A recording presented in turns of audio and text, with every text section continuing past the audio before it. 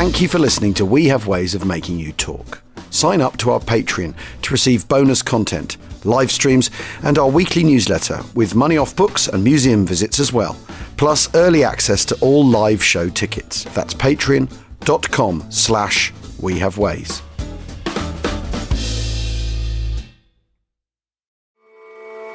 Are you looking for a view of the world that's a bit different? Hi, I'm Jason Palmer, a host of The Weekend Intelligence, a podcast from The Economist. Join us to hear the stories that matter most to our correspondents and editors. Every Saturday, we introduce you to people and ideas that take you outside the ordinary and expand your horizons one episode at a time.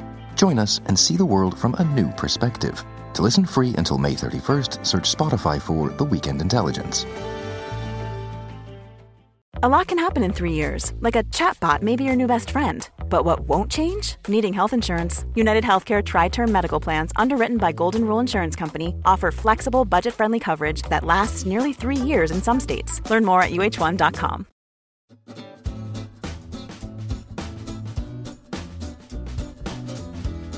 Achtung, Achtung. Welcome to We Have Ways of Making You Talk with me, Al Murray, and with James Holland.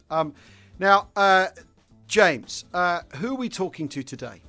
Well, it's Holocaust Memorial Day, and so we've got an incredibly special guest today, Inge Auerbacher, who was born in the Schwarzwald, or very near the Schwarzwald, the Black Forest in southern Germany, with her Jewish family, and she was a victim of the Holocaust. And she and her family, immediate family, were sent to Theresienstadt, also known as Terezin, a concentration camp that I have been to and have been appalled by, I have to say.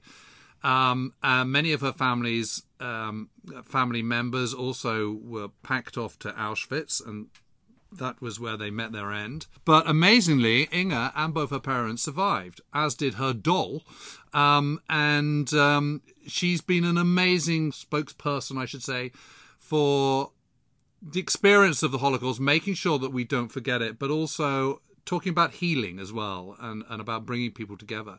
So, Inge, it's just fantastic. You know, you and I have been kind of emailing each other back and forth for about 18 months, 2 years or something. So finally we get to see each other, albeit via our computers. But welcome, and thank you very much indeed for joining us. Thank you so much. And I send you regards from Yankee Land, New York City. Yeah, amazing. So it's an amazing pleasure to finally meet you, even this way. We're even closer than if I would be in person there. I see you right in front of me. So that's one good thing. Inge, you were born in Germany, and your family were Germans. Your father had fought for the German army in the First World War. When you were being singled out for being Jewish, was it a shock? Was it a revelation that you were not Germans? Was it a shock to you, or was it something your family had been worrying about? No, I mean, first of all, I am Jewish. Yeah. Secondly, I was German. Yeah. We were always Jewish. Yeah. In fact, I come from a modern Orthodox family. And yes, we were Germans. I mean, that was the country. It was our country. We fought for it. My father was a soldier in World War I, was wounded, and received the Iron Cross. Now, my grandmother was one out of 14 children. She had 4 brothers in World War I. Gosh. 2 died for Germany. But we always considered ourselves Jewish first. Right. Okay. How old were you when the Nazi regime started to really persecute Jews? How old were you when Kristallnacht occurred? I was not even 4 years old. And I have to include something. I was born at home, and the doctor who delivered me belonged to the Nazi party. And my mother was very sick for 9 months.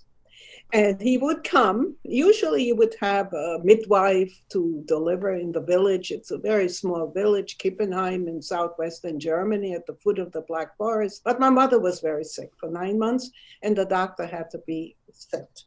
And many times he came to her wearing his Nazi uniform. Gosh. But it was a strange thing. He still treated the Jewish people with respect. I mean, he was a good friend. Later on, he did some terrible things, probably euthanasia, where you kill people with mental, physical problems. And he was in prison for many years. I never saw him again. But I cannot say he was not a bad person when we knew him. I was not even 4 years old during Kristallnacht, which is November 9th and 10th, the first major riot in Germany, Austria, and some parts of Bohemia. That was in modern times. And I remember it crystal clear, absolutely. Oh, amazing. And can you remember, was there, you were so young then, but was there can you sense mounting fear, worry, anxiety in your parents at that time? There were always rumblings against us. We knew. We weren't 100% welcome in Germany. But my father always said, look, I'm a disabled war veteran. I have the Iron Cross. Nothing is going to happen to us. That Hitler, that crazy guy, he'll go away. The Germans are too intelligent to permit such a person to rise to power. But boy, were we wrong. And what was Kippenheim like at the time? It was a little village, 2,000 people, over 1,000 years old. I mean, Americans, we are here a few hundred years old here, except for the Indians who lived here before. But to think of a village over 1,000 years old, it's very hard to think about it. And Jewish people lived in that village way over 300 years. We were incorporated in the village. I mean, the Christians went to their church on Sunday and we went on Saturday. That was the difference. We fought in all the wars, everything, German citizens. But there was always that little tension between Christians and Jewish people. You felt it. I mean, I was very young and I spent a lot of time with my grandparents a few hundred miles away, where they were the only Jewish family left in that little village of about 1,000 people. Right. And at one time it was 40% Jewish. Now that is rare in Germany. Remember that only about 500,000 Jews lived in Germany, not millions. There were not that many. And my father, people started to think maybe we should leave after Kristallnacht, which was terrible. Would you like me to tell you a little bit about Kristallnacht? Well, yes, if you can, yeah.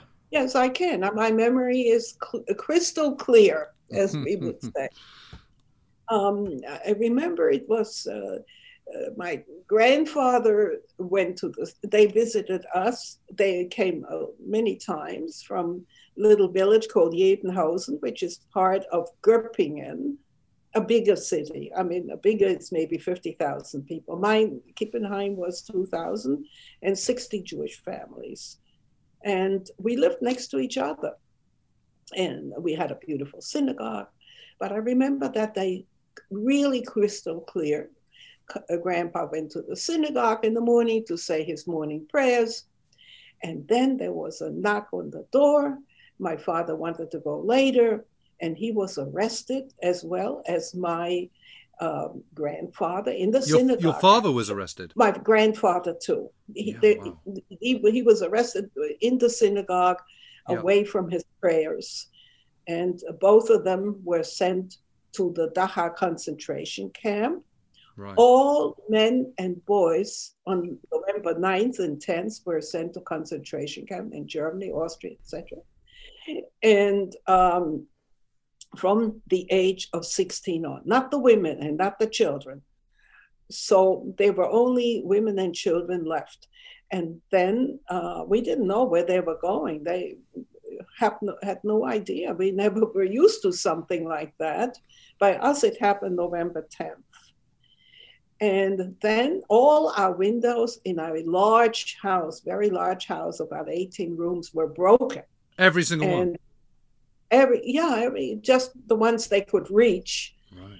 And we were standing in the dining room, And I remember when one person said they were, later on they said, oh no, they weren't people from Kippenham, they were some rowdies from other villages, who knows?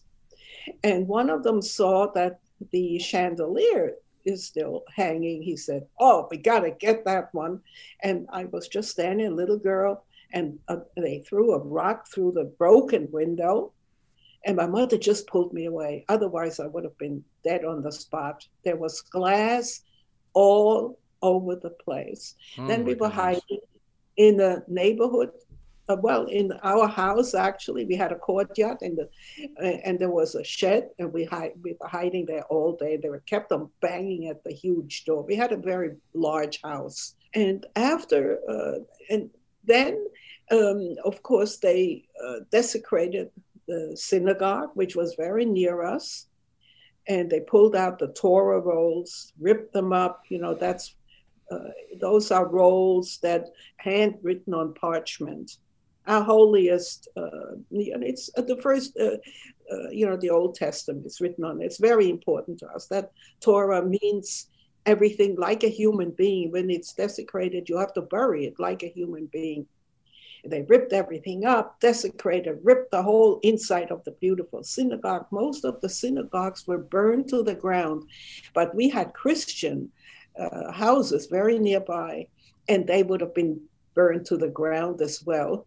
So they stopped that, but desecrated the whole building. And we had to board up our windows. We had to pay for the damage. And some weeks later, they came home again. They permitted them to come home again.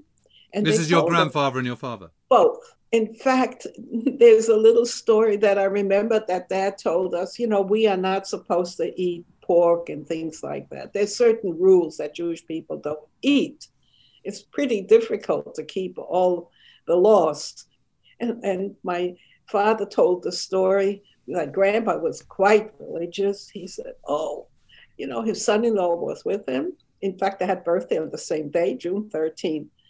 And he said, I can't eat this stuff. They were hungry, but it's not kosher. Can you imagine? In this horrible place, he's worried about his religion. And that's the kind of person, you believe in your religion, you want to do the best. He said, you better eat what you get. And he told the story they had to wear those blue and white striped prison uniforms there in Dachau. And no underwear, nothing, was freezing cold for hours. And if somebody wanted to blow their nose, they were hosed down with ice cold water. And that happened to my father. And they said to him, oh, you can throw away your Iron Cross. It's an honor to get an Iron Cross. He was wounded quite badly on his right shoulder. And it was, then he realized, as soon as we get out, if we get out, we have to get out of this country. But before he couldn't grasp that it could get so bad. Then he came back. But you didn't get out of the country, did you? I mean, you got... No, we tried to get visas. It was impossible. We tried America, and they wanted a sponsor, a higher sponsor. My uncle, my mother's brother, had been to America before. My aunt his wife, had some relatives in America. He was a butcher, did very well in America, in New York. And they got out, and they were trying to get us out. But since my father was a disabled war veteran, he could work. He was a merchant, textile merchant before. But, America at that time was very difficult. The quota systems for Germans was, very low. And you couldn't go to France or Britain or anywhere? No. You see, we lived very close to France. Alsace is right next door. Right, I know. You could practically, my father did apprenticeship in Strasbourg, Alsace. He used to come home, he told me, on a bicycle. It was, the Rhine separates France or Alsace at that time with Germany, but the borders were all closed. We were very near to Basel, Strasbourg. Everything was closed. You couldn't do it. And so they wanted a higher amount for the visa and all that we will not become burdens to America. Well, it didn't work out. Let's put it this way. How long was he in Dachau for then? A few weeks. Actually, there was a story why my mother got him out. She bought some bogus ticket to some Central American country. It was a bogus ticket, and she got him out. But at that time, most of the people got out. It's like, now we show you what we're going to do to you. Get out. The Nazis thought that way. Yeah. But then paradoxically made it very difficult to get out too. So you were stuck basically. We were stuck. We were absolutely stuck. But who could think in their right mind what they really had in mind? I mean, the Germans are intelligent people. I go to Germany very often, and they're not bad people. Now we have this whole raising of anti-Semitism again, which is horrible in the whole world. I can't believe what is happening again in our country too, here in America. It's been really, really shocking. I remember talking to someone sort of 10 years ago about it, and people were talking about anti-Semitism, and was absolutely none in the UK at all. There's nothing in Britain. And then suddenly, out of nowhere, it kind of, I know, it raised its head again. The Jew has always been the canary in the coal mine.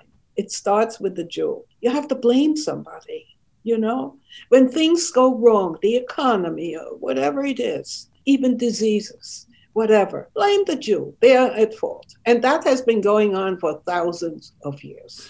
A lot of people assumed that after the Holocaust, that would be the end of the matter, wouldn't it? Finally, you've seen this to this, but it hasn't been the case. So no, it just, look, what is it, 76 years now? Yeah. And it's starting all over. Who would dream of such a thing? Yeah, Nobody. Agree. I mean, here where I live in New York, I live in the borough of Queens.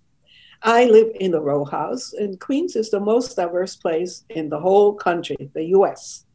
My next door neighbor is Hindu from British Guyana. Right. It's Guyana today. They separate from your country. And quite religious people. On the other side is a Muslim family, devout, from Bangladesh. And then there is a Christian family. So 4 religions, the basic religions of the world, live in peace together next to each other. We are great neighbors. Great neighbors. Well, that's how it should be. Yes, but you have to, you know what it is? You have to get to know each other. That is number one. And education. Yeah, of course. Has to be studied in school. Look, under God, we're all the same. We're all God's children, no matter what color, race, whatever. Can't argue with that. I can't argue with that, Inge. But going back to the kind of the late 1930s and the start of the war, and so your family is in an invidious situation. Jews are being ever more persecuted and made to feel outsiders and cast out, and you can't do anything about it. I mean, do you remember as a child that sort of growing sense of kind of something awful is happening here? Yes, I mean, after this crystal night, my father said, we got to get out some way. So we sold the house, big house, and moved in with my grandparents a few 100 kilometers away, hoping that, just waiting that we can get out somewhere. And this little village had only one Jewish family left, my grandparents. And I will say, this little village of Jebenhausen, incorporated in Göppingen, the people, for the most part, treated us with respect. I had only Christian children to play with. In fact, my last girlfriend just died. They treated me very well. I was one of theirs, and I didn't have much trouble. But then I had to go to school. I'm 6 years old. I had to go to a Jewish school. I was not allowed to go to the school in that little village. And I had to get permission to go to that school in Stuttgart for the whole state of Württemberg. Today it's called Baden-Württemberg. And in the beginning, my father took me first with a bicycle to the train station because we were not allowed to use the buses. In the winter, we used a sled. We used to hang on to a sled that some farmer had. And school stopped after 6 months. I never finished my first grade. In fact, in my life, I lost 8 years of schooling, 8 altogether, with the camp and sickness after the war, very bad sickness. My parents had to do some slave labor in a factory. And then in 1941, the transports began. And we were in a transport to go to Riga in Latvia. So were was my grandmother. And that place was absolutely terrible because a lot of the people were killed in the forest, which I visited, by the way. So you were separate. You and your parents were separated from your grandparents at this point? No, we were all together still. Oh, okay. We were all together. And once the school stopped after 6 months, but I knew how to read, write, and do a little math. This was an entire Jewish school for the whole state of Württemberg. All the Jewish kids had to go there. But after 6 months, it closed. And the transports began. We had to leave the house that was owned by my grandmother and moved into the bigger city, Göppingen, into Jewish houses, segregation. Somehow we got out of that transport to Riga. And in Baden, where I was born, all the Jews, had we still lived there and didn't leave, in 1939, they were all sent to a camp called Gurs in France, up in the Pyrenees, border of Spain and France, all the way up there. Every single Jew in that home state was sent there. So we were still free at that time, and that happened in 1940. That was Judenrein, free of Jews, state of Baden. But in Württemberg, it was still a little slower. And then the transports began. In 1942, they began in 41, a few months later. My father wrote actually a letter to the Gestapo. He's a disabled war veteran, because we had the numbers to go to transport to Riga in Latvia. It's very far away. Yeah. And so we got out of that when I still have that letter, believe it or not. And then, but we were in the transport in 1942, over 1,000 people. And I was the youngest in that transport to Terezin. We didn't even know where we were going. And my number was Roman numeral 13-1-408. And you won't believe it. I have so many fans, because of my book, I'm a Star. One girl had a tattoo made on her body just now with my number on it. And she had a butterfly. The butterfly became the symbol of the murdered children. So, yeah, it's amazing. I told her, please don't do it. But her mother went with her. She told me. So she took a picture. But by this stage, by the time you're kind of put on a transport, presumably this is a train. It was actually still a regular train from Stuttgart, but we could not leave it. No. And the stormtroopers were on the train with us. And it took about close to 2 days to get to. But can you remember? It must have been terrifying for you. Everything is sort of, you start off your life in this beautiful village in the Black Forest, yes, which is an absolutely gorgeous part of the world, in a lovely, great big house with loving family, and everything's all fine. And slowly, bit by bit, this is being stripped away from you. Well, I can say I was a little lucky that I was at that time with my parents. And I felt, well, as long as I have my parents, they will take good care of me. Okay, so you were sort of... You were quite phlegmatic then, in a way. I was a kid, I was 7 years old. I was the youngest in that whole transport. And out of those over 1,000 people, maybe it was close to 1,200, 1,150, whatever, there were only very few who survived, by the way, the 3 years in Terezin. We arrived in a town actually called Bohušovice, yes, which was a train station, because Terezin didn't have a train station. And they told us to get off, leave everything behind, except a bedroll, a little knapsack, and I had my doll. I was not going to give my doll.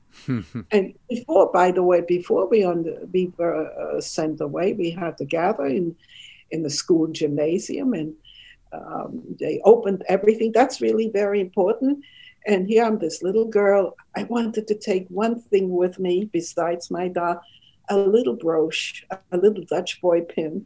And one of the guards ripped it off me like I was nothing. You won't need this where you're going. In German, du brauchst es nicht, wo du hingehst. In the Swabian dialect, ripped it off me. And then he saw my doll in my arms and he ripped her from me. And he looked inside her hollow body. It's very important in my story because she means everything to me. It was a gift from my grandmother when I was 2 years old. And he gave me back the doll I made of fuss. He looked inside a hollow body. She was made out of cellulose. I got her when I was 2 years old, and I named her Marlene after Marlene Dietrich because she had blue eyes. That sexy symbol. Yeah. Love movie star. So I looked at her album. I said, "Who's that lady?" That's Marlene Dietrich, very famous actress at that time. I said, "I want to name my dolly Marlene." But then I found out years later, it's very interesting. She was made for the 1936 Olympics, the Hitler Olympics in Berlin. The model's name was Inge. My name was No. Yes, it really happened. We made a film, the Olympic doll. She had blue eyes, blonde hair, not really, cellulose, and I went to the factory and I got a new, because I gave the actual doll, she was not in such great shape anymore, to the Holocaust Museum in Washington. We went to the factory, still there, and they make the Inge doll. So originally she sent me a doll to America with brown eyes. I said, no, she had blue eyes. She thought every Jewish girl has brown eyes. Dark hair. Well, my mother was blonde and she had gray eyes. So there you go. These stereotypes. All Jews have this, long noses. I don't think I have a long nose. And yes, I was dark, but my mother was blonde. So anyway, we made a film about the Olympic doll. So she was a German doll in the arms of a Jewish girl. How amazing.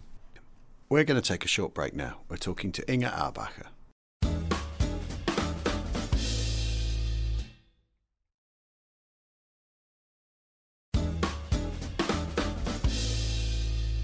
Welcome back to We Have Ways of Making You Talk. We're talking to Inge Auerbacher. And how did you survive in Terezin? Well, when we arrived, we had to walk about 2 kilometers from Bauschwitz to Terezin, or Theresienstadt. It was a place where, it was a fortress town built by Emperor Joseph II in memory of his mother Teresa. And it was a town very dilapidated. It was an actual town with barracks, big barracks, huge ones. And they had at one time about 60,000 people living there. It had 2 parts, actually, the big fortress where I was and the small, which was a prison for the prison.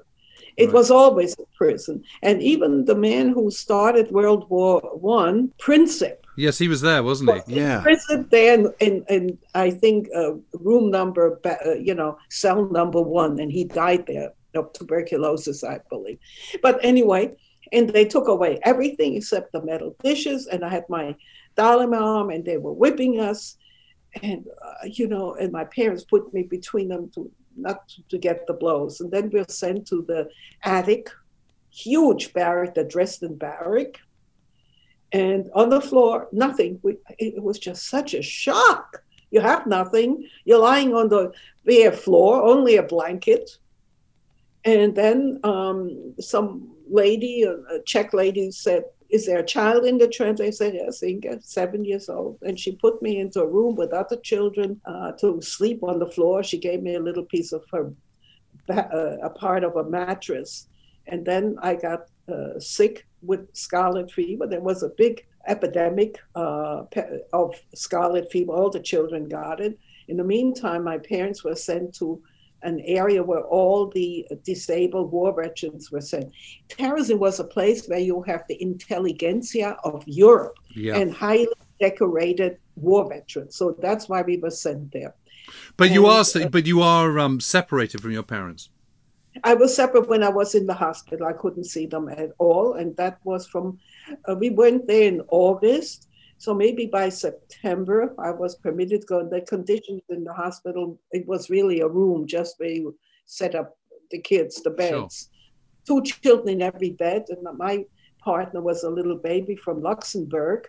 And the bed was always wet. And you couldn't help. I mean, we had tremendous doctors and nurses, but what could they do? No medicine, very little medicine. And so by that time I had lice in my hair and boils on my body. I was in terrible shape. But I came to my parents in this very crowded area. At first there were 40 people in the room, at least 40, side by side, double-deck bunk beds. Then we were in a tiny, tiny room with a family from Berlin. And they had the father was also a disabled war veteran. It was and this girl's name was Ruth. She was actually half Jewish, whatever you call that.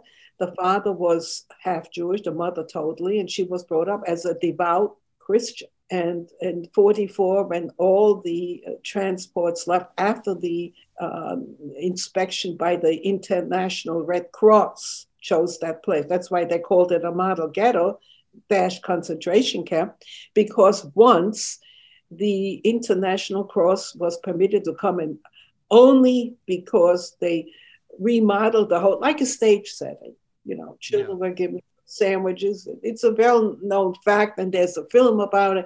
When you see the film, the Führer gives the Jews a city.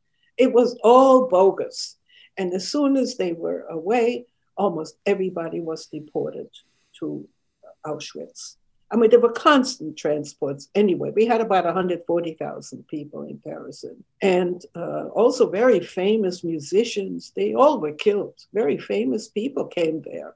Intelligentsia of Europe was sent there. And constantly they were sent away. I mean, Terezin was a holding area, just like when you slaughter animals like cows or whatever. You keep them in the corral for a while and then you kill them. And that was the place. But we didn't know about it. We had no clue what Auschwitz was, only at the end of the war. It was called to the east, and we knew that the east could be even worse. What is awaiting us there? But Inge, what had happened to your grandparents in the meantime? Well, my grandfather died soon after Dachau. He had a weak heart, and that finished him off. My grandmother was sent to Latvia, to Riga. Never heard from her again. I'm trying to find, did she die in the ghetto there, or was she killed? But I knew people from the Treadler. She said she went to the forest, and I went to that forest.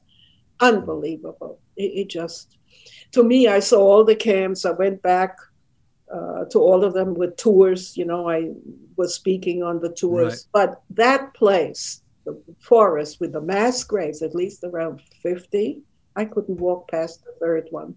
No, I'm sure. All cement around it. And and for all intents and purposes, I should have been in one of those mass graves. Eichmann, who was in charge of the whole, killing the Jews, was in Terezin sometimes. And I know he was there because I know a woman who met him. Actually, she worked as a telephone operator for the Germans. And we have a film about that. So she says the whole story. Yes, of course. I ate lunch with him in a beautiful place outside the camp. And I most likely saw him. Because I remember seeing 3-4 SS men. You could only see their black boots. You weren't supposed to look at them.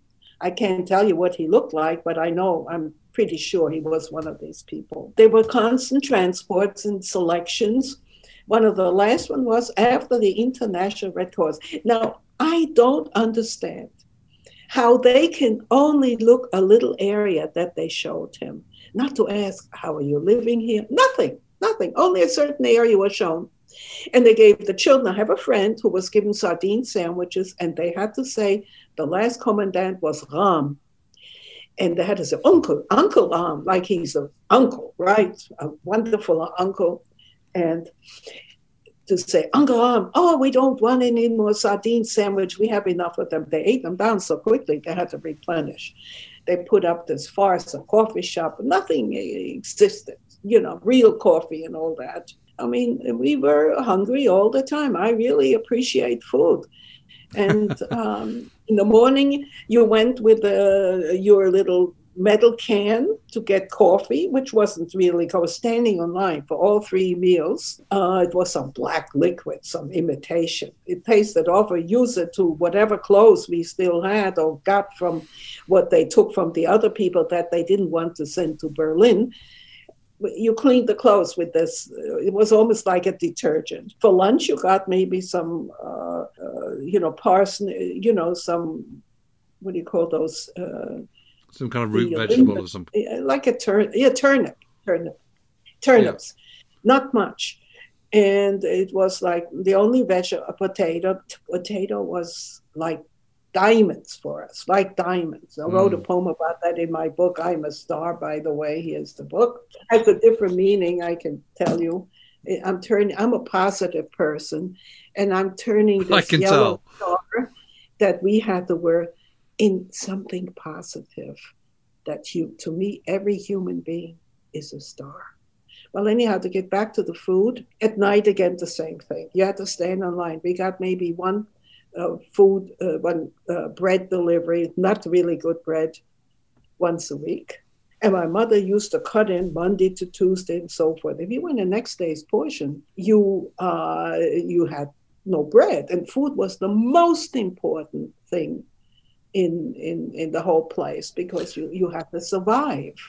Yeah, I can imagine. But you are absolutely, you're in a kind of in a building in a hut with your. Well, it was a building, an old building. Because they're all these sort of barrack blocks, aren't they? There?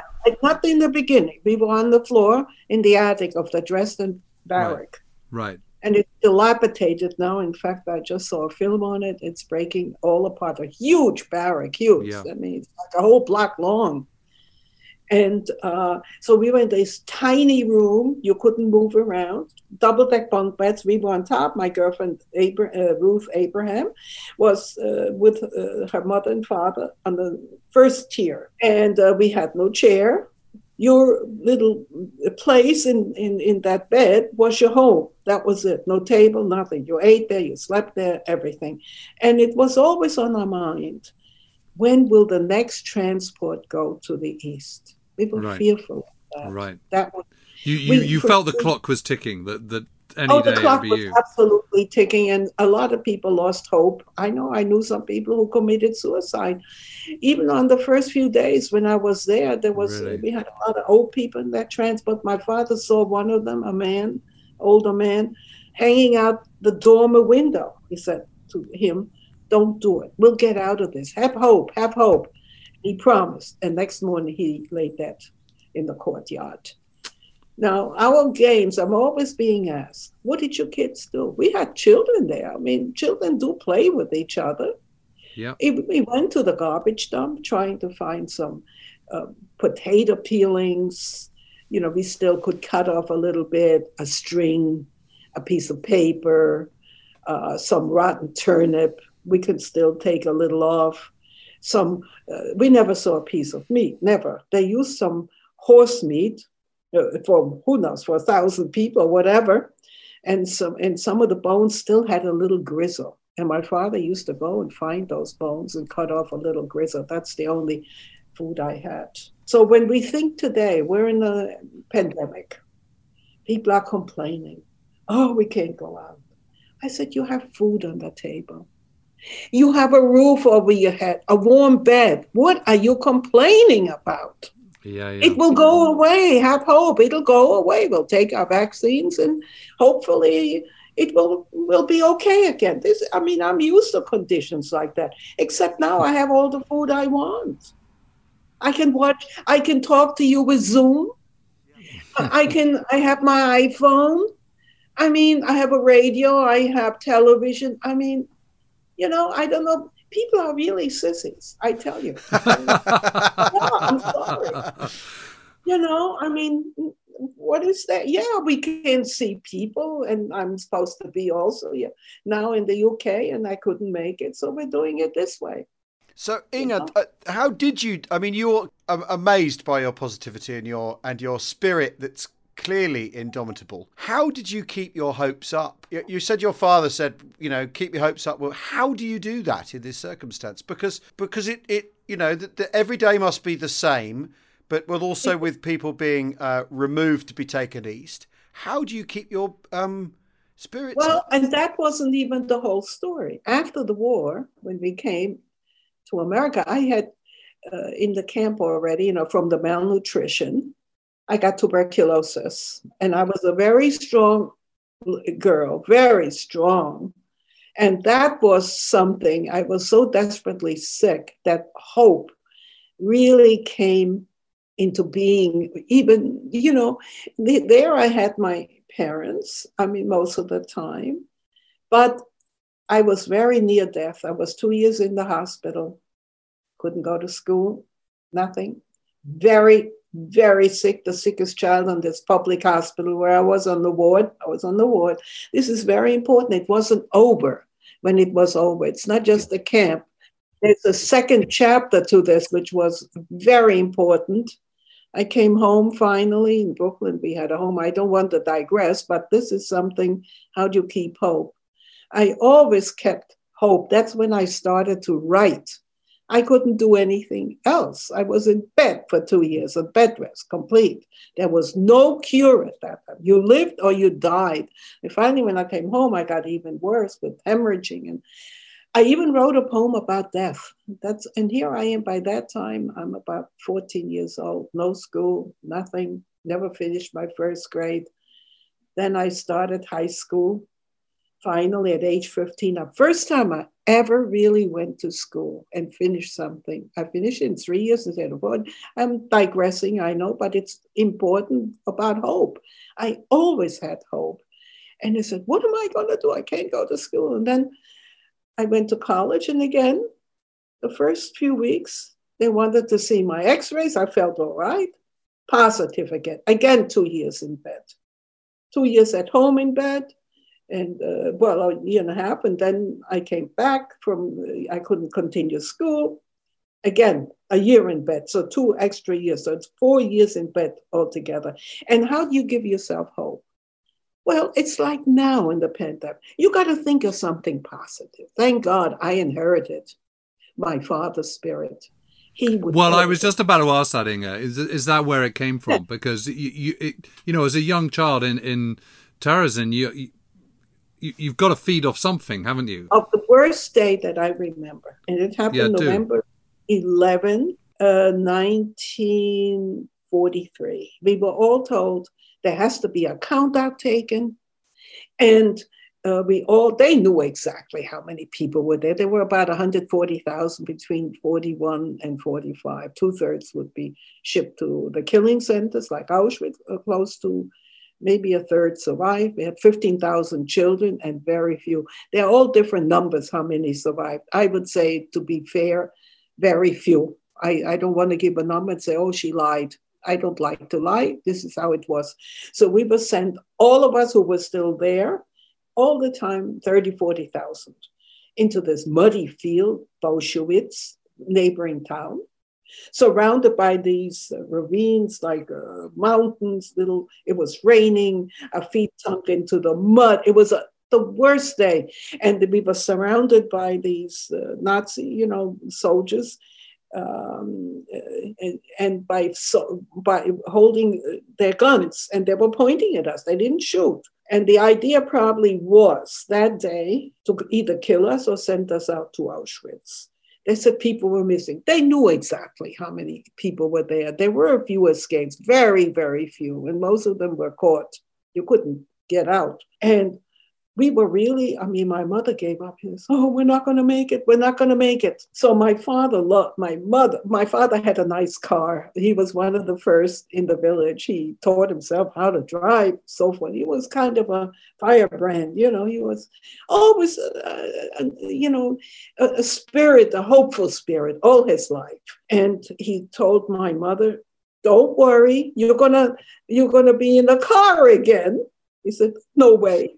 This is it. What are we going to do? Hope. She had no more hope, but my father gave us hope. And sure enough, late at night, orders came from Berlin, everybody back to the camp. Many people died. And I remember there was especially one Nazi SS man. His name was Heindel. He was so brutal. And they were hitting the people, and he hit my mother badly with a rifle butt that day. They were in different, you have to stand in line for different groups. And one thing they said, men, women, and children separate. And we didn't want to do that. So we all held on together. This guy comes and beats my mother very badly.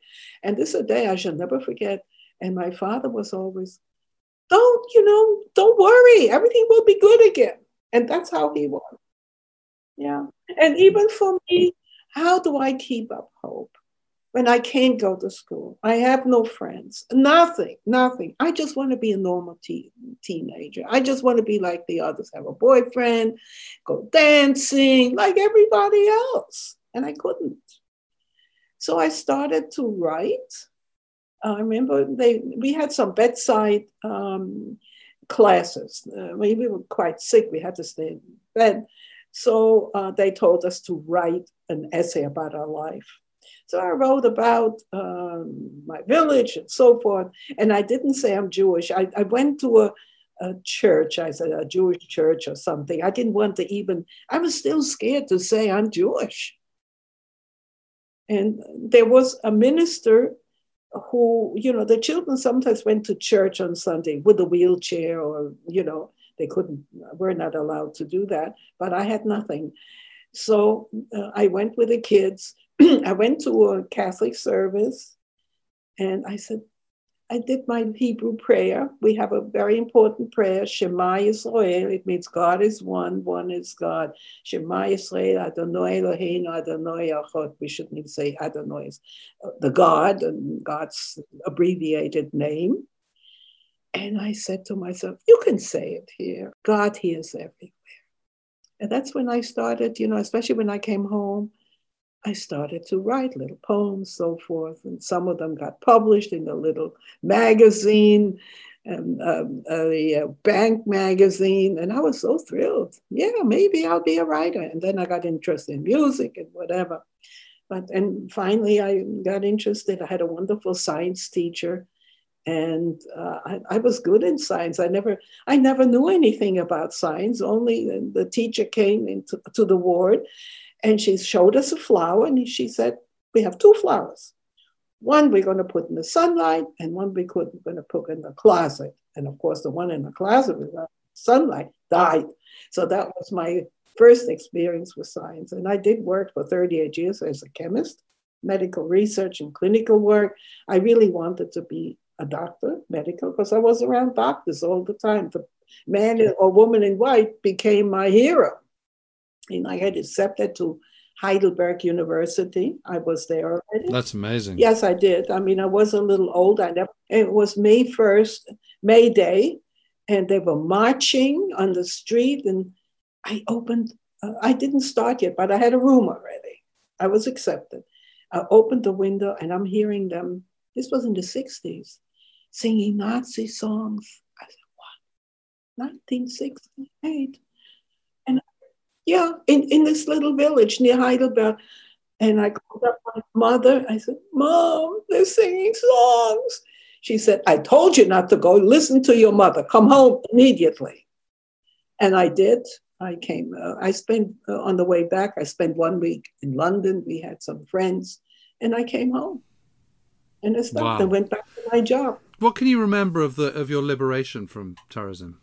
And eventually getting to the States. I mean, how did that happen? Well, in the late May in 1945, all of a sudden you saw pieces of paper floating through the air and burnt paper. And also there were transports coming in from the death marches because the other camps were liberated earlier. We were probably maybe the last or one of the last on May 8th, 1945. Now, Auschwitz, where we have now this commemoration, January 27, was liberated in January already of 27. Now, we weren't liberated till May 8th. And there was a lot, and these people came in open trucks and in terrible conditions with on trains, open trains. I mean, they were in terrible condition. And that's when we found out about Auschwitz and all these other places. We knew it couldn't be better, but, because once you went from Terezin to Auschwitz, it was the end. It was really the end. Selection, etc. Very few made it. Sure. And they were in terrible condition. They were weeks on the road coming to us. So, we didn't know about all that. So I'm standing there, and I said, oh, maybe the people from Riga are coming now. I want to meet Grandma. Of course, she had been killed years before. And there was nobody left. Some of the family went to Auschwitz, of course. Some were sent to the Lodz ghetto, and from there to gas chambers in, I don't even know, in Poland somewhere. It's assumed it was one of the camps, whatever. We don't even know where they were sent. I know they didn't come back, period. They were killed in Poland. And of course, I had a Polish girlfriend, and she said, no, it was not the Poles who did it. It was, I wrote a book together with it. Long story. Anyway, it was the Germans. Those were German camps. Chelmno, that's where they were sent. Some of the Chelmno, I remember the name, from Lodz. The German Jews, some of them were sent to Chelmno. But anyway, and I remember I was a very inquisitive little girl. By that time, I'm 10. And I climbed one. Of course, we were surrounded by barbed wire, wooden fences, and brick walls all around the camp. I climbed one of the wooden fences. And as I did, to see what's going on, the cars are moving out. There's a lot of noise. All of a sudden, I heard a tremendous explosion. I thought my head was off. I touched my head. They were throwing in hand grenades. We were at the end of the camp, near the street where it was the end of the camp. And then the Nazis even had a swimming pool right outside. Didn't even know it. And nice buildings. And, they had a good life outside the walls. And I ran to my parents and I said, look, I was in World War I. I know they are shooting now. They're throwing in shrapnel, hand grenades, etc. We got to find a place. And we found a cellar, a hole in the ground. And we went down there, and somebody had a little candle, a tiny candle. We were rushing down. It was very dark. And the only thing I took with me was a little prayer book my father found in the garbage. And it belonged to a person, his name was, and he was from Nuremberg, probably a prayer book that a soldier would have, a Jewish soldier. And he probably threw it out. Either he didn't believe in God anymore, or he didn't want to take it. And I still have that prayer book. I never prayed so hard in my life as on that day, sitting in this dark cellar. And I still have that prayer book. I used to keep it with me whenever I travel, but now I'm a little nervous with terrorists and something, and say, oh, she's Jewish, we got to get her. And then it was late at night, late evening. I remember it was maybe 8, 9 o'clock. Somebody went up, what's going on? And he said, we're free. We're liberated. The Russians are here. And do you know what I did last year? I found out who the general was who liberated us, his troops. Now, there may be a few, but I called up the Holocaust Museum in Washington. Who was it? They said Rybalko. So I was invited to speak in Moscow and in St. Petersburg. They were giving this little opera that was done in Terezin, Brundibar. I saw it there, but I didn't understand the Czech. I never learned Czech, maybe a few words, brumbury, potato, important words, naskledano. And I was invited to speak in the Mariinsky Theater this year again. So at that time, I made sure that somebody will take me to the grave of this brave general, and I did. And a huge statue. They have special ways. There was a tremendous cemetery with all the famous people. Huge. He stood there like 7 feet tall or 8 feet tall. I put flowers on his grave, and somebody from the Jewish community, the chief rabbi I met, he sent a man, we're sort of a little masculine religion that a man should say important prayers. So he said Tehillah, meaning prayers of thankfulness, a prayer for hope and so forth, at his grave. I have pictures of that. And I felt very good. I wanted to relive my life. Also, I went to the grave of President Truman, who permitted the displaced people to come to America. That's the only reason. I mean, we didn't need a visa at that time, and we were permitted to come here. But, I mean, we didn't have that much help either from the Jewish community, unfortunately. I mean, they weren't ready for us.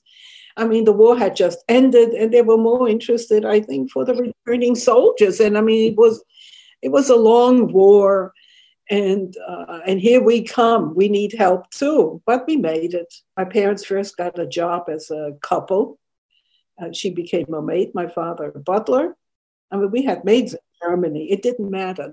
Money, no matter how, if you get it, with respect, etc. Money doesn't, as they say, the money doesn't smell where it comes from. You have to work for it. I'm very much impressed with that. Yes, you work for your money, no matter how you make it. I mean, not drug selling, obviously. Gosh, Inge, your story is quite extraordinary, and how positive you are to talk to, and how undimmed your belief. I don't know, in the good that humanity can have in it. People always ask me, do you forgive the Germans? I forgive. I mean, there's no such thing, forgiveness, whatever. I am friends with many Germans today. I go quite often. I speak to them on Zoom. I just did one last week. The people who did the actual killing, I can never forgive. No. But the ones who, weren't involved with that, first of all, there's a new generation there. And I have many wonderful friends in Germany. And I speak in many German schools because my German is still good. So in fact, they gave me 2 of the highest awards, believe it or not, from the president of Germany, Bundesverdienstkreuz, and my home state. And I mean, I have good friends there. But will I forgive the actual killers? No, never. I can't. That's for God to do. There's another court up there that knows everything. Now, if I may add one thing here, which is very important, to have TB, it was a death sentence, let's face it. There was no cure at that time, nothing. Either you stayed in bed. Many of the children, it was a children's hospital. It had a public hospital. One ward was for TB, infectious disease, one polio. And, the vaccine and so forth got rid of that, most of it. But there was nothing for TB, nothing. You lived or you died. You stayed in bed forever. It didn't help. Some people, it helped. But I found out when I came home, I was really still terrible shape. And I was near death. And they said, well, we'll have to try something. A new antibiotic came out, streptomycin, which was the first drug ever for this disease that has been around for thousands of years and still is. And this was tried on me. I was hemorrhaging. I was in terrible shape. I mean, I wrote a poem, as I told you, about death. I thought, this is it. And I'm only, 13 years old? I'm young. I can't die now. I want to have a boyfriend, too, like everybody else. Teenager later on. And I found out years later, many years later, who discovered streptomycin. I heard of the man, Waxman, and he got the Nobel Prize. But years later, I found through a newspaper article, it was just by chance. It was a Jewish paper, just a dose of God.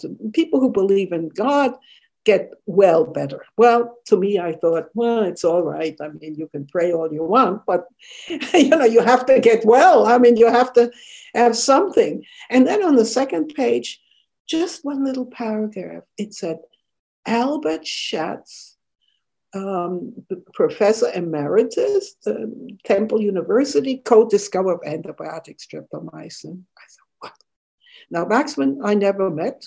I was kind of scared to get in. I'm not so scared to speak anymore. I don't care if I call up President Biden, now the president or Trump or whatever. I'm not afraid to do any of this. But at that time, I was very shy. I didn't have normal life. And I wanted to thank him for giving me my life. But he died in the meantime. And then I heard about this Dr. Schatz, a student of his. And I called up the paper, wrote a letter. I said, I want to get in touch with him. Well, you can't. You have to write to us because we can't give out his address. And he called me up and he told me the whole story. It's a fantastic story. I wrote a book together with him, Finding Dr. Schatz. We have a film on it, but I would like really a Hollywood movie. It's an amazing story. There was suing involved, and he saved my life, and I actually met him. And that is a very big part of my life. To meet, he died a poor man. Not rich. He got nothing of this. And finally, they honored him, but he deserved the Nobel Prize. He did. He signed the papers with the copyright, this rights business and all the discoveries. And I met him. And you know what it feels like to put your arm around somebody who saved your life?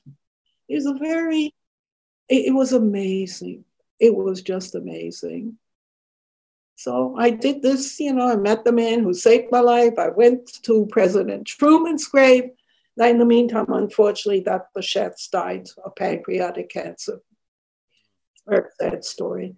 But we wrote the book. And we have a film, a documentary, very short, homemade kind of thing. But it would be a great story for a Hollywood movie. It really would. And it's sitting with two people, but who knows? Pandemic and who knows what. It's okay. The main thing was to thank these people. Even him, he was alive, but the others, of course, not. But I felt in my heart, I did what you have to be grateful. And somebody does something good for you, especially saving your life. The Russians, when I was supposed to go this year, and have children sing a song that I wrote together with a friend, A World of Peace. I want peace in this world. I don't want all these politicians doing this, that. We got to live together. We must. Otherwise, we're doomed. Well, I completely agree with that. Inge, it's been an inspiration to talk to you.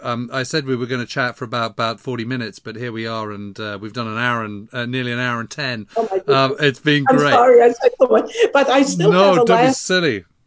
Can I give a last message to the world? Of course you can. Of course. Especially to all my new friends in the UK. I'm their lost cousin. Anyway, but we're still good friends. Inge, thank you so much for talking to us. It's been a total pleasure. Well, that was just fantastic. Thank you, Inge. Thank you very much indeed.